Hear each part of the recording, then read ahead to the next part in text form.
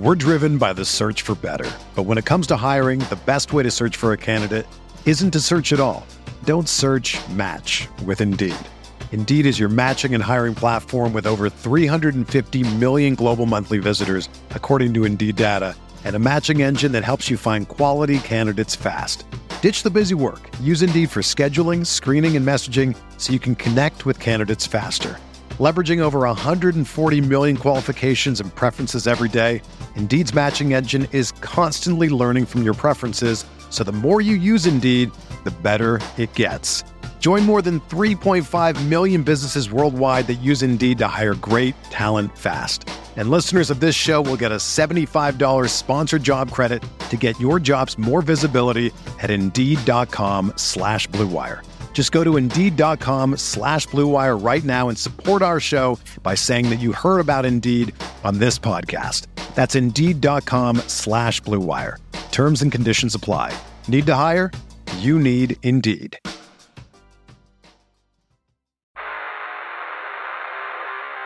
You don't want it, you don't need it, but you're going to get it anyway.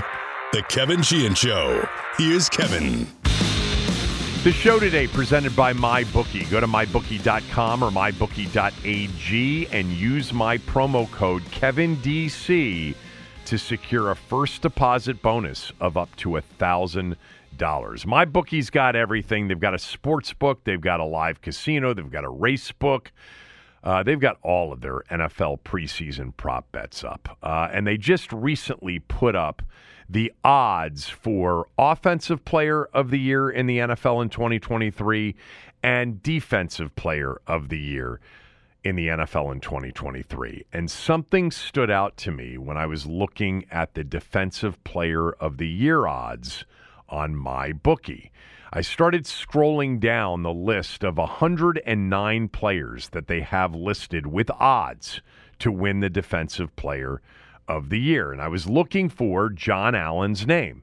You know, where does John Allen pop up? Maybe Deron Payne will be on this list. What are his odds? Now, the favorite is Micah Parsons at plus 650, followed by Myles Garrett at plus 700, TJ Watt at plus 800, and Nick Bosa at plus 1,000. Those are the four favorites, if you will.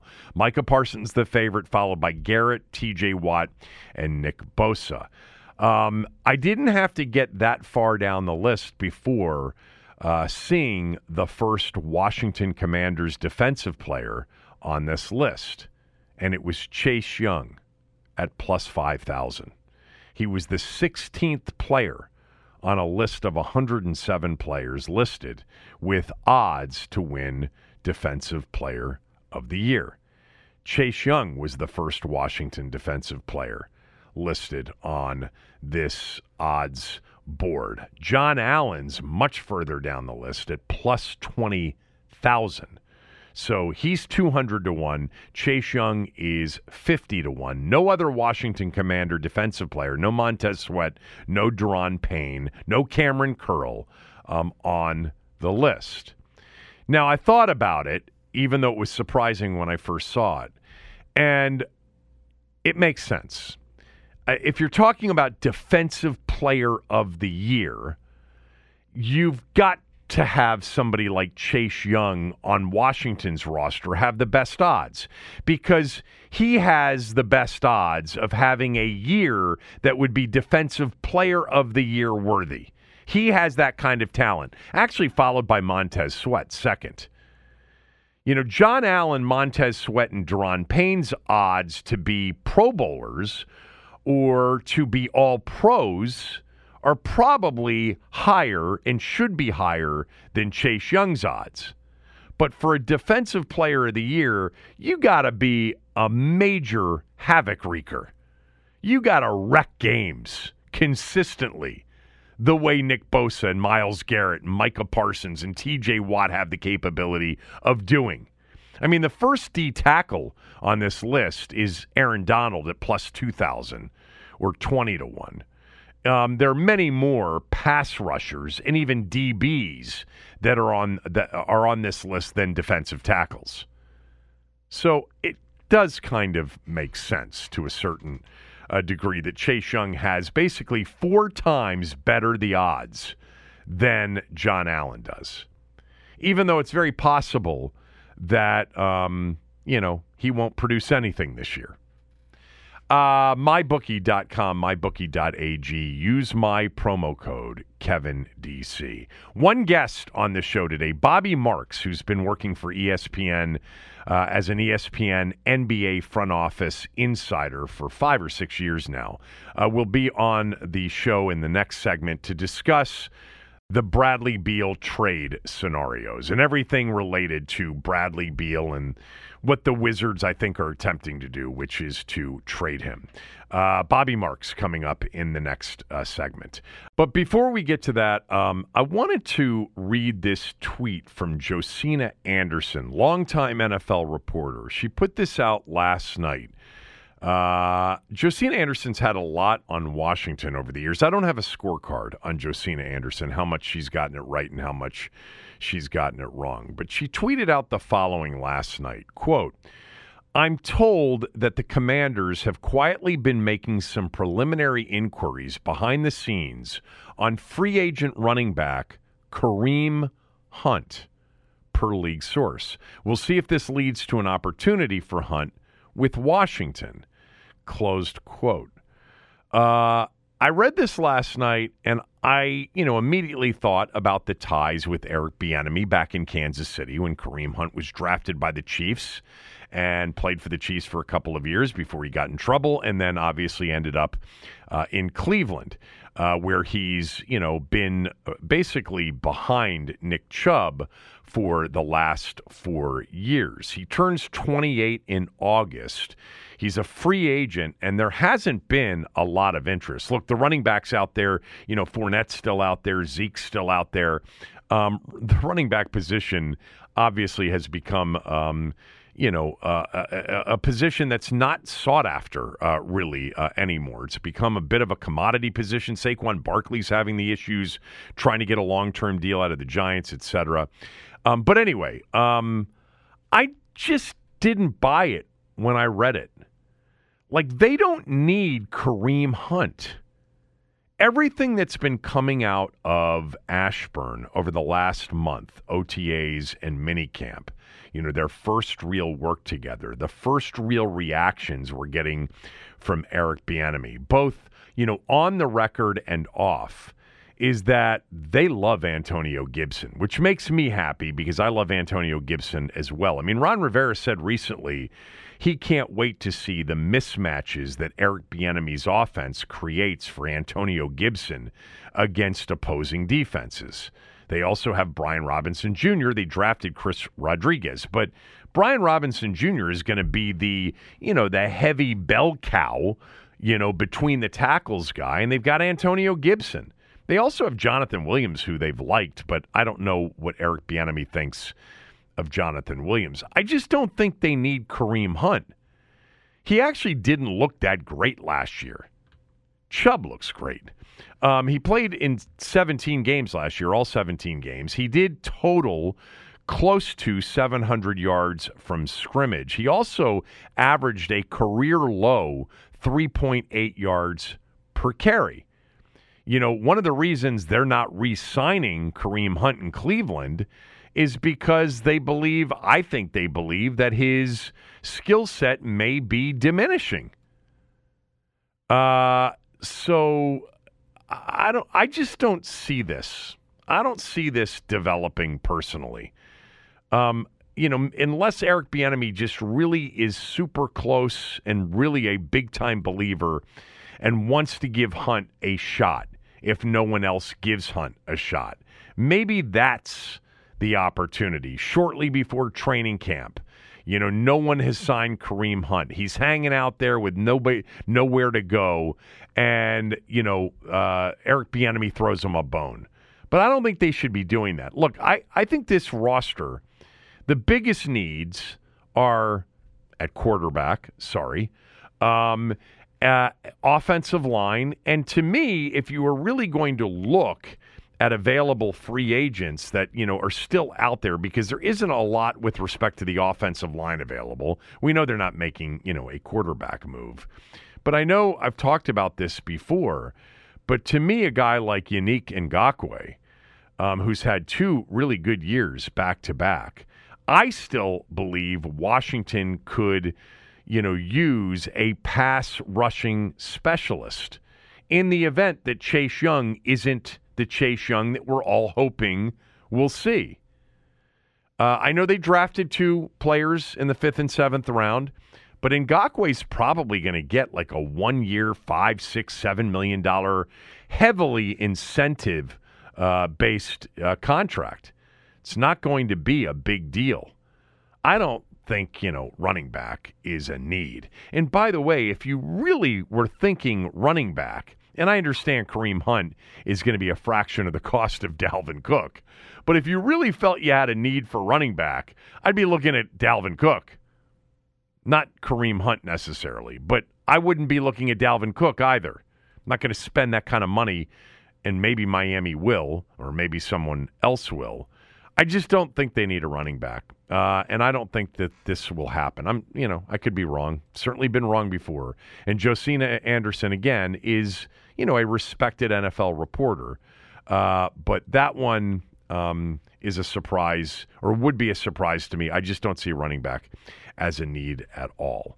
I also wanted to get to this Hard Knocks situation because they're coming down to the finish line on picking the team that's going to appear on HBO's Hard Knocks this summer. And I know we talked a little bit about it yesterday, Tommy and I did. Maybe some of you are following this story, but there was actually some reporting yesterday that the Lions, who were last summer's Hard Knocks team, that the NFL reached out to them to see if they'd do it for a second consecutive season.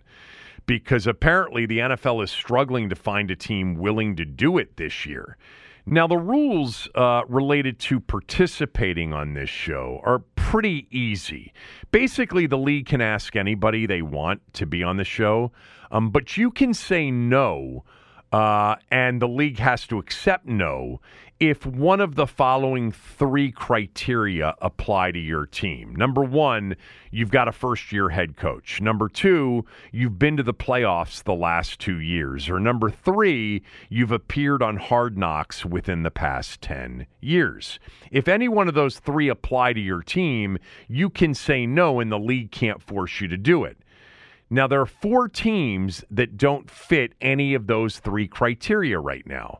The 4 teams are Chicago, the Saints, the Jets, and Washington. So again, they can ask any team, but the 4 teams that can't say no and have to do it if they're asked to do it are Chicago, New Orleans, the Jets, and Washington. They asked Detroit and for a second straight year, which tells you that of those 4 teams, they either asked and the 4 teams didn't want to do it and they didn't want to force the 4 teams to do it, or perhaps they asked 3 of the teams and those 3 teams said they didn't want to do it. Because there has been reporting that Chicago, New Orleans, and the Jets have all said they don't want to do it. The Jets seem the most obvious to me because of Aaron Rodgers. That's probably the team that most NFL fans would love to watch. Aaron Rodgers, new surrounding. Fans don't care about ownership changes when it's not their own. They care about, players and coaches and teams. But I wonder whether or not Washington's even been asked, because maybe the league's looking at Washington thinking, and I would kind of think this as well, it's kind of awkward to ask Washington while they're going through this ownership change. Remember, we had the reporting from Ben Fisher from the Sports Business Journal earlier this week that July 20th and August 8th are dates in which the owners are being asked to be available for a potential vote on ratifying Josh Harris as Washington's new owner. Well, if it's August 8th, that's right in the middle of this Hard Knocks show. But Michael Phillips had some reporting on this. Michael Phillips, Richmond Times-Dispatch, Michael Phillips. And he reported that, the league's, struggling to find volunteers to do this. And, he writes, the Bears, Jets, Saints, and Washington are the 4 teams that can't say no. And he writes, would Washington have any interest in the show? It depends on who you ask. Coach Ron Rivera has long been opposed to inviting cameras into the team facility. Now, we've seen a lot of cameras, their own cameras, in the team facility here recently with some of the videos that have been produced, like the 21-minute video on the first round of the draft. But apparently, Ron had NFL Films shadowing his team in 2018, not for Hard Knocks, but for another show that I think appeared on Showtime. And the Richmond Times-Dispatch and Michael Phillips asked Ron about Hard Knocks back in 2020 when he got the job. And he said some guys became part of the show instead of focusing on what they had to focus on. So personally, I wouldn't do it again. So Ron, at least a few years ago, was opposed to doing this. However, in Michael Phillips's story, Jason Wright, quote, on a recent appearance on a podcast, I think it would be great for us because it would give the entire public an opportunity to see the organization that we've become, to see the culture that's been built by Ron and that team, to see the quality of guys we have, to see the phenomenal coaches we have, to highlight Eric Bieniemy and what he brings. I think it could shed a lot of light on new ownership, the way that they're going to lead, the way they're going to engage the community. I actually think there's probably no better fit than us for the preseason Hard Knocks. Closed quote. So Michael's painting the picture in the Richmond Times-Dispatch of, kind of Ron not wanting it and Jason wanting it. I don't know if Ron doesn't want it anymore, but Ron didn't want it back in 2020. Ron's, gotten pretty chatty here in recent years. He may want this. He may want the new owners to see, what's going on behind closed doors before they take over the team, on August 8th or August 9th or whatever. Maybe it's before that. But most coaches don't want this. They don't want it because at minimum, it's, it can be disruptive. Maybe not massively disruptive, but with cameras there and a show going on, you're trying to get ready for a season. Most coaches, most teams do not want this. All right, but at the same time, I can see why Jason Wright, and I'm not being cynical here based on just kind of the idea that Jason Wright wants to, shed light on this incredible organization that they've become. No, it's not that, really. It might be that. But I would say that anybody, that's tasked with, revenue and increasing revenue would probably want this. Because, they're going to get a big bump out of Dan Snyder selling the team to begin with. But, the editing, typically makes these teams look fun and exciting and much better than they really are. And so new ticket sales, new corporate sponsors, hey, check out Hard Knocks. So I can see why they may want it. But to me, at the end of the day, I want this to be about football. I think all of you do too. And I also just think, Josh Harris is going to have some big decisions when he comes in as the new owner. And some of those decisions may not be pleasant. I just think it would be awkward. I think it's one of the reasons Washington hasn't been given Hard Knocks already. The other three teams have publicly said no. I think the league would rather this sale go down. And by the way, everything having to do with a lot of different things involving the league, that may come up. These investigations that are ongoing, the Dan exit. I don't think the league wants that. So I don't think Washington's going to get Hard Knocks. I think they're going to have to either just pick one of the other teams and tell them, sorry, these are the rules, you can't say no, or find a team that can say no that wants to say yes. I just think my guess right now is that it's not Washington this summer. And again, I think the biggest draw for the show would be the Jets, not Washington. All right, up next, Bobby Marks talking Bradley Beal right after these words from a few of our sponsors. We're driven by the search for better. But when it comes to hiring, the best way to search for a candidate isn't to search at all. Don't search, match with Indeed. Indeed is your matching and hiring platform with over 350 million global monthly visitors, according to Indeed data, and a matching engine that helps you find quality candidates fast. Ditch the busy work. Use Indeed for scheduling, screening, and messaging so you can connect with candidates faster. Leveraging over 140 million qualifications and preferences every day, Indeed's matching engine is constantly learning from your preferences, so the more you use Indeed, the better it gets.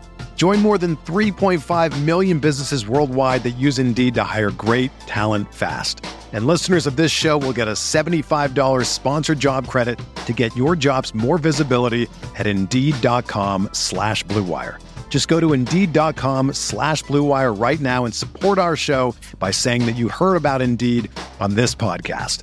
That's Indeed.com/Blue Wire. Terms and conditions apply. Need to hire? You need Indeed.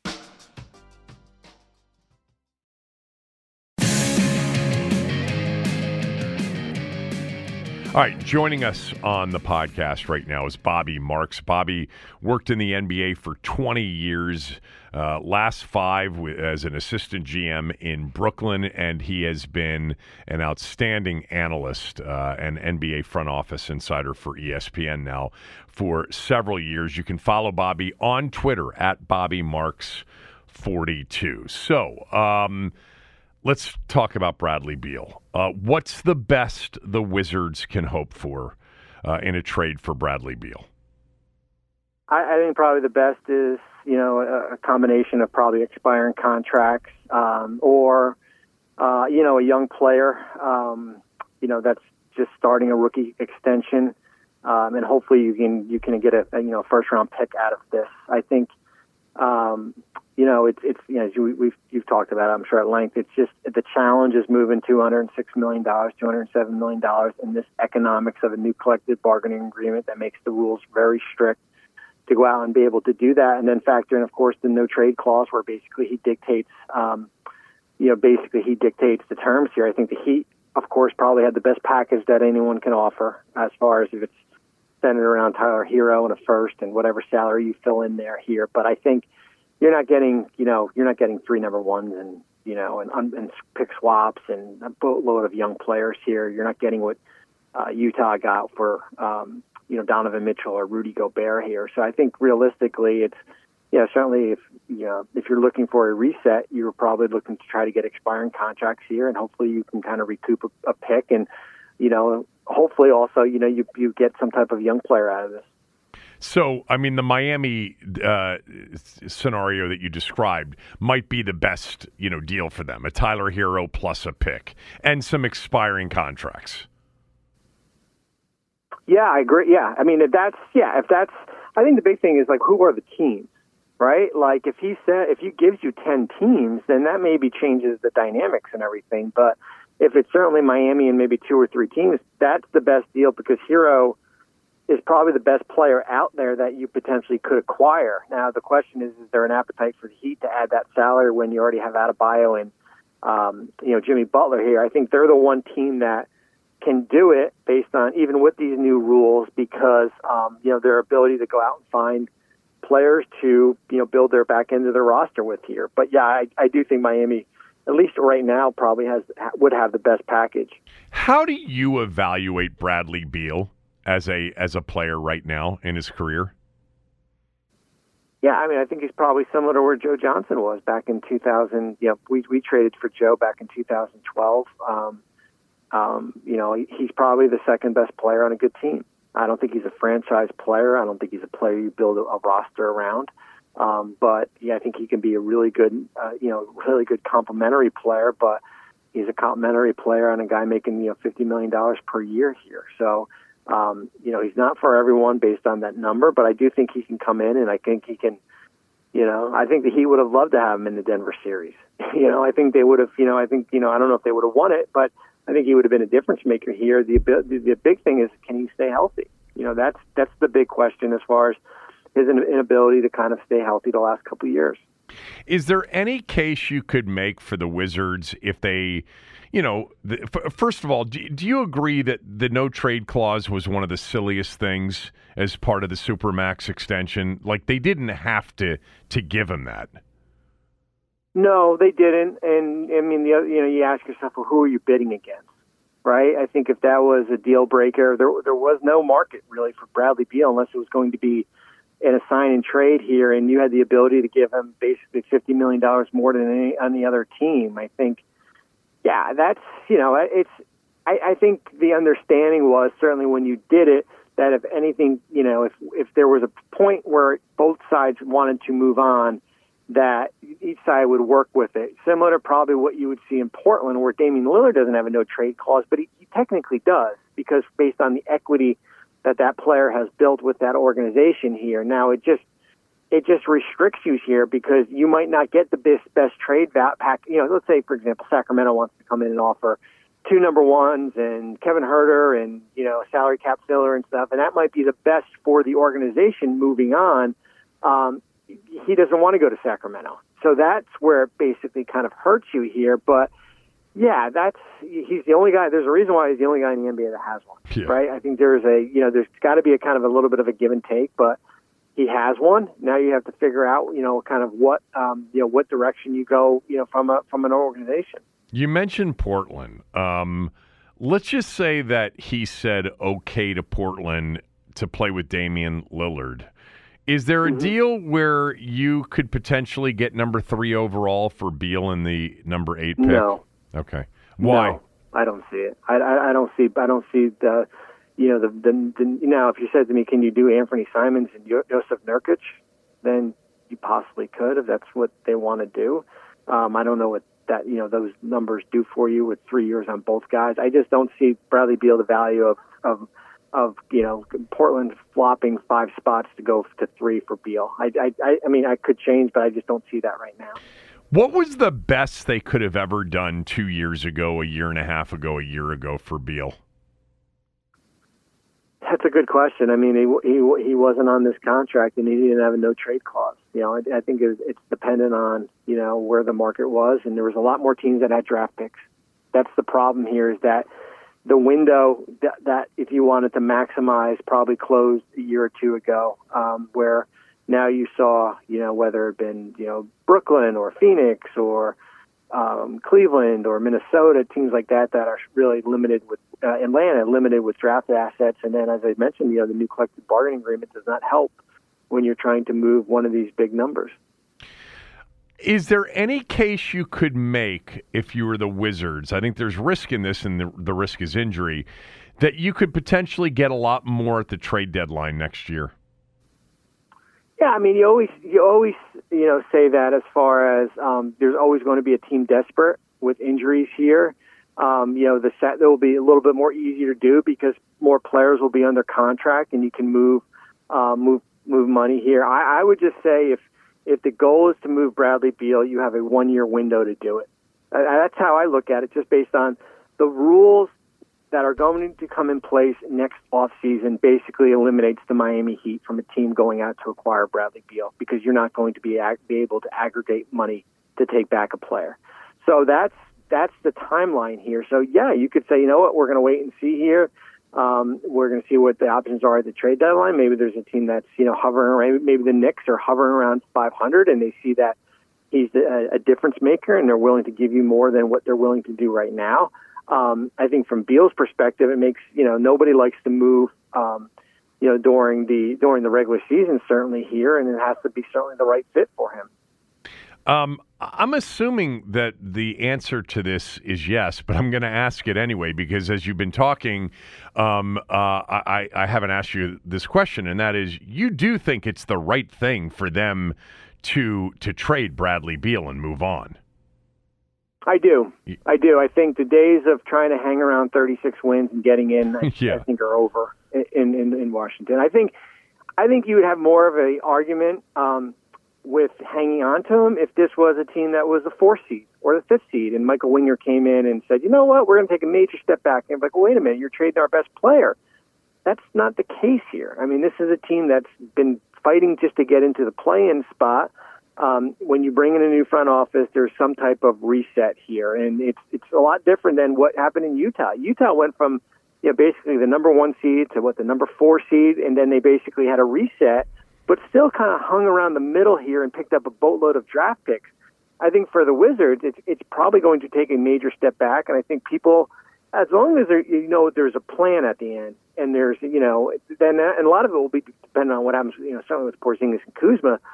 That I think this is the right thing for the organization here is, to take a step back. So if Porzingis and Kuzma both, opt out, which I think will happen, should they? I don't know about one. Porzingis is interesting. If you're going to opt out of $36 million, two things have to happen. Either you got a side deal with the Wizards on an extension, or you have a home. And I don't know if there's a team out there that's willing to give him $36 million on the open market right now, unless it's a lower number with more years attached to it. Yeah, I agree with you, by the way. So, somebody had mentioned to me on the radio show that they were convinced that he would opt out. And to me, the only way he opts out if it's, 2 years for 60 or something like that, right, where he's got more guaranteed money. But with respect to Porzingis, he's the one, Bobby, for me, that has the massive ceiling. That if if the goal is to contend and you've got to have an elite player to contend, there's still a chance, agree or disagree, that he could become an elite player. I agree. I mean, I definitely agree here. I think if you're asking me between him and Kuzma, who would I pick? I would pick Porzingis. I think Kuzma's numbers are a little bit inflated based on his role here. I think he'll certainly make more money than his $13 million, player option that he will likely decline here. But I do think, a little more expensive, that he does have the most upside. And if you were going to hang on to one of these players, it would probably be him. Two more for Bobby Marks. What do you think of Wes Unseld as a head coach? Wes Unseld Jr. Yeah. I mean, it's hard because are we judging him based on what the Wizards have done in the draft and the inability for some of these guys to take a big leap from a developmental standpoint? That's certainly a fair question here. I think certainly, the roster. I think when you're consistently shuffling the roster, Ted Leonsis has said it perfectly. We've constantly been in a transaction game, and you're trading Spencer Dinwiddie, and Porzingis comes in, and Beal's been hurt. So I mean, I'd love to see him with Bradley Beal for 65 games. I'd love for him where this roster could be here. So I don't know if I'm ready to and I think he'll have certainly a year. Michael Winger in that front office will have a year evaluation to figure out if Wes is the right guy moving forward here. So I'm not ready to kind of give him a grade yet, just because there's so much been influx there. All right, last one, because I've talked a lot about the NBA playoffs on my radio show and on the podcast. I loved them. I thought it was one of the best 2 months of NBA postseason basketball we've seen in a long time, and I loved watching Denver, and I enjoyed them a lot. I think I had you on radio a few weeks ago when we were talking about this. What happened to Jimmy Butler over the final 6 or 7 games, going back to kind of Game 6 against Boston, where he looked super reluctant and super passive as a scorer? What happened? Does anybody know? I just thought he was running on E. I thought he looked extremely tired. Certainly when in the Denver series, when you have a bigger body like Aaron Gordon defending him, that takes its toll on you. I mean, it wasn't. Was it the injury in the New York series? Did that hobble him? I don't know. He's not going to use it as an excuse. I just thought it was a player that looked extremely, extremely tired on the court. He looked extremely tired in his interviews when he got done and everything like that. So for me, that's kind of how I looked at it. And I looked at it as a Denver defense that was really, really good. Yeah, it was. By the way, I lied. I forgot. What was your reaction to the Ja Morant 25-game suspension? Not surprised. I mean, I saw people saying 50 games or suspend them for life, which was Twitter and Twitter in itself right there. I'm not surprised at all. 25 games. Eventually he's going to run out of chances if he doesn't change. Certainly. And I thought which was the most interesting out of that was, hey, you're not allowed to come to the building. You're not allowed to use the facility. You're not allowed to be here at training camp. You're basically kind of on your own. We'll see you in mid-November or late December or December here. That's going to be interesting here when you don't have that. It's not like a player suspended and all you have to do is be out of the arena within 2 hours here. That's probably the biggest thing I took from that press release. Thanks for making time for me, as always. Much appreciated. At BobbyMarks42 on Twitter. He does a great job covering the league. Hope to talk to you soon. Thanks, Bobby. I appreciate it. Yeah, thanks for having me. Concise, to the point, and right a lot. Bobby Marks, everybody. Enjoyed that. We'll finish up with a few odds and ends, including going back to the conversation we had yesterday about draft day steals for the Washington football franchise. We'll do that right after these words from a few of our sponsors. The best way to learn a language? Immersion. Living where the language is spoken and using it every day. But if that's not in the cards this year, you can still learn a language the second best way, and that's with Babbel. Be a better you in 2024 with Babbel, the science-backed language learning app that actually works. Don't pay hundreds of dollars for private tutors or waste hours on apps that don't really help you speak the language. Babbel's quick 10-minute lessons are handcrafted by over 200 language experts and help you start speaking a new language in as little as 3 weeks. Babbel's designed by real people for real conversations, and their tips and tools are approachable, accessible, rooted in real-life situations, and delivered with conversation-based teaching, so you're ready to practice what you've learned in the real world. Here's a special limited-time deal for our listeners. Right now, get up to 60% off your Babbel subscription at babbel.com/Blue Wire. That's 60% off at babbel.com/Blue Wire, spelled BABBEL.com/Blue Wire. Rules and restrictions apply. When you need mealtime inspiration, it's worth shopping Kroger, where you'll find over 30,000 mouth-watering choices that excite your inner foodie. And no matter what tasty choice you make, you'll enjoy our everyday low prices, plus extra ways to save, like digital coupons worth over $600 each week. You can also save up to $1 off per gallon at the pump with fuel points. More savings and more inspiring flavors make shopping Kroger worth it every time. Kroger, fresh for everyone. Fuel restrictions apply. Another day is here, and you're ready for it. What to wear? Check. Breakfast, lunch, and dinner? Check. Planning for what's next and how to save for it? That's where Bank of America can help. For your financial to-dos, Bank of America has experts ready to help get you closer to your goals. Get started at one of our local financial centers or 24/7 in our mobile banking app. Find a location near you at bankofamerica.com/talktous. What would you like the power to do? Mobile banking requires downloading the app and is only available for select devices. Message and data rates may apply. Bank of America N.A., member FDIC.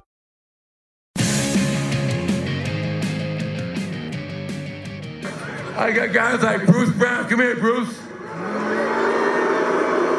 Bruce. Hey, y'all tell me, is Brucey B going anywhere? Hell no. Hell no. Hell no. Hey, we running this shit back. We running this shit back. Oh yeah. Come on. Get loud. Get loud.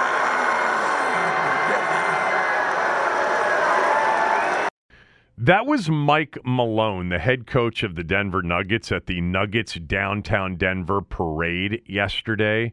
He was inebriated. Had a big chain around his neck. All of the players were pretty much overserved.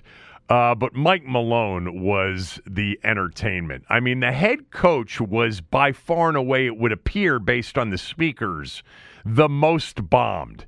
I wonder if he, in hindsight, has some regrets about that. He's the head coach. You know, he is kind of the authority there. There's a certain level of decorum, isn't there, required by the head coach, even in that kind of a situation. It was funny, that's for sure. 47 years that city waited. They got the title, and they celebrated in style. It certainly reminds me of 2018, the Caps, and Alex Ovechkin and all those players taking that Stanley Cup on like a 2 to 3, 4 month journey of celebrating. Hysterical yesterday. So I wanted to read a quick review that we got and remind everybody that you can rate us and review us, especially on Apple and Spotify, and it's super helpful when you do it. Following us is really helpful as well. Hit that follow button on Apple Podcasts, upper right-hand corner. Same thing on Spotify. It's on the left-hand side of the screen. This review from MTK72, top-notch guests, including Tommy, Cooley, Smoot, Portis, Doc, Al Galdi, and Ben Standig. My go-to source for everything Washington football. Thanks for always keeping this out-of-town fan in the loop. Need more cookies and crumb cake talk. LOL. Thank you, MTK72. It's easy to rate us and review us, especially on Apple in particular. If you can do it, it's a big help. So yesterday, Tommy and I were talking about the biggest draft day steals in Washington football franchise history. It came off of a conversation actually about Nikola Jokic, and somebody had tweeted me comparing Jokic and Brady as the all-time draft day steals in the NBA and NFL. And in fact, if you Google any list of the all-time NFL draft day steals, Tom Brady's easily number one. He's the greatest of all time, and he was selected in the 6th round. And Jokic is pretty much universally number one on the NBA list of all-time draft day steals. He was selected 41st overall in the 2nd round. So we use that as a jumping-off point into a conversation about the biggest draft day steals in Washington Redskins history. And Tommy immediately got Chris Hanburger. 18th round Hall of Fame. That's probably number one, even though the list that we had pulled up had Russ Grimm number one and had Hamburger number 4, actually, behind Larry Brown, who was an 8th round selection in 1969.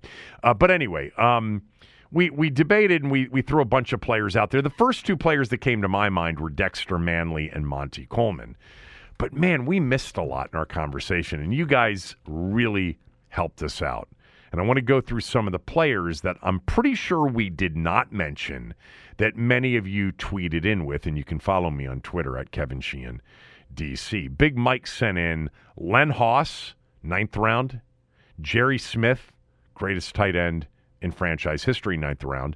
Don Warren, 4th round. Terry McLaurin, 3rd round. He wrote Rich Milt. I think he meant Rich Malott, 7th round, 1979. There were others that some sent in that I actually was somewhat embarrassed that I didn't mention yesterday. We did mention Rippon in the 6th round, and I did mention Kirk Cousins in the 4th round.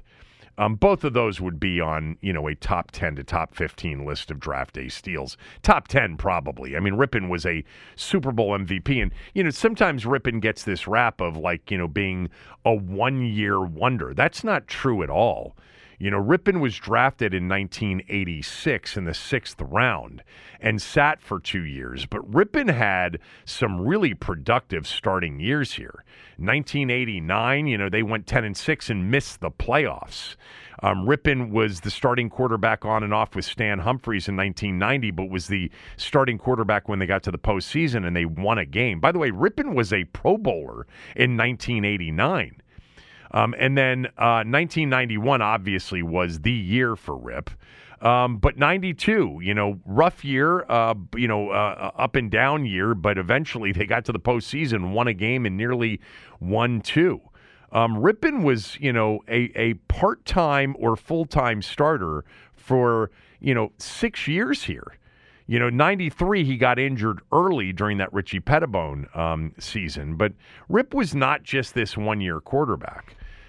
He had he had some big playoff games in Philadelphia in 92 when they beat the Eagles. I'm sorry, 1990 when they beat the Eagles, in Minnesota in 1992 when they beat the Vikings.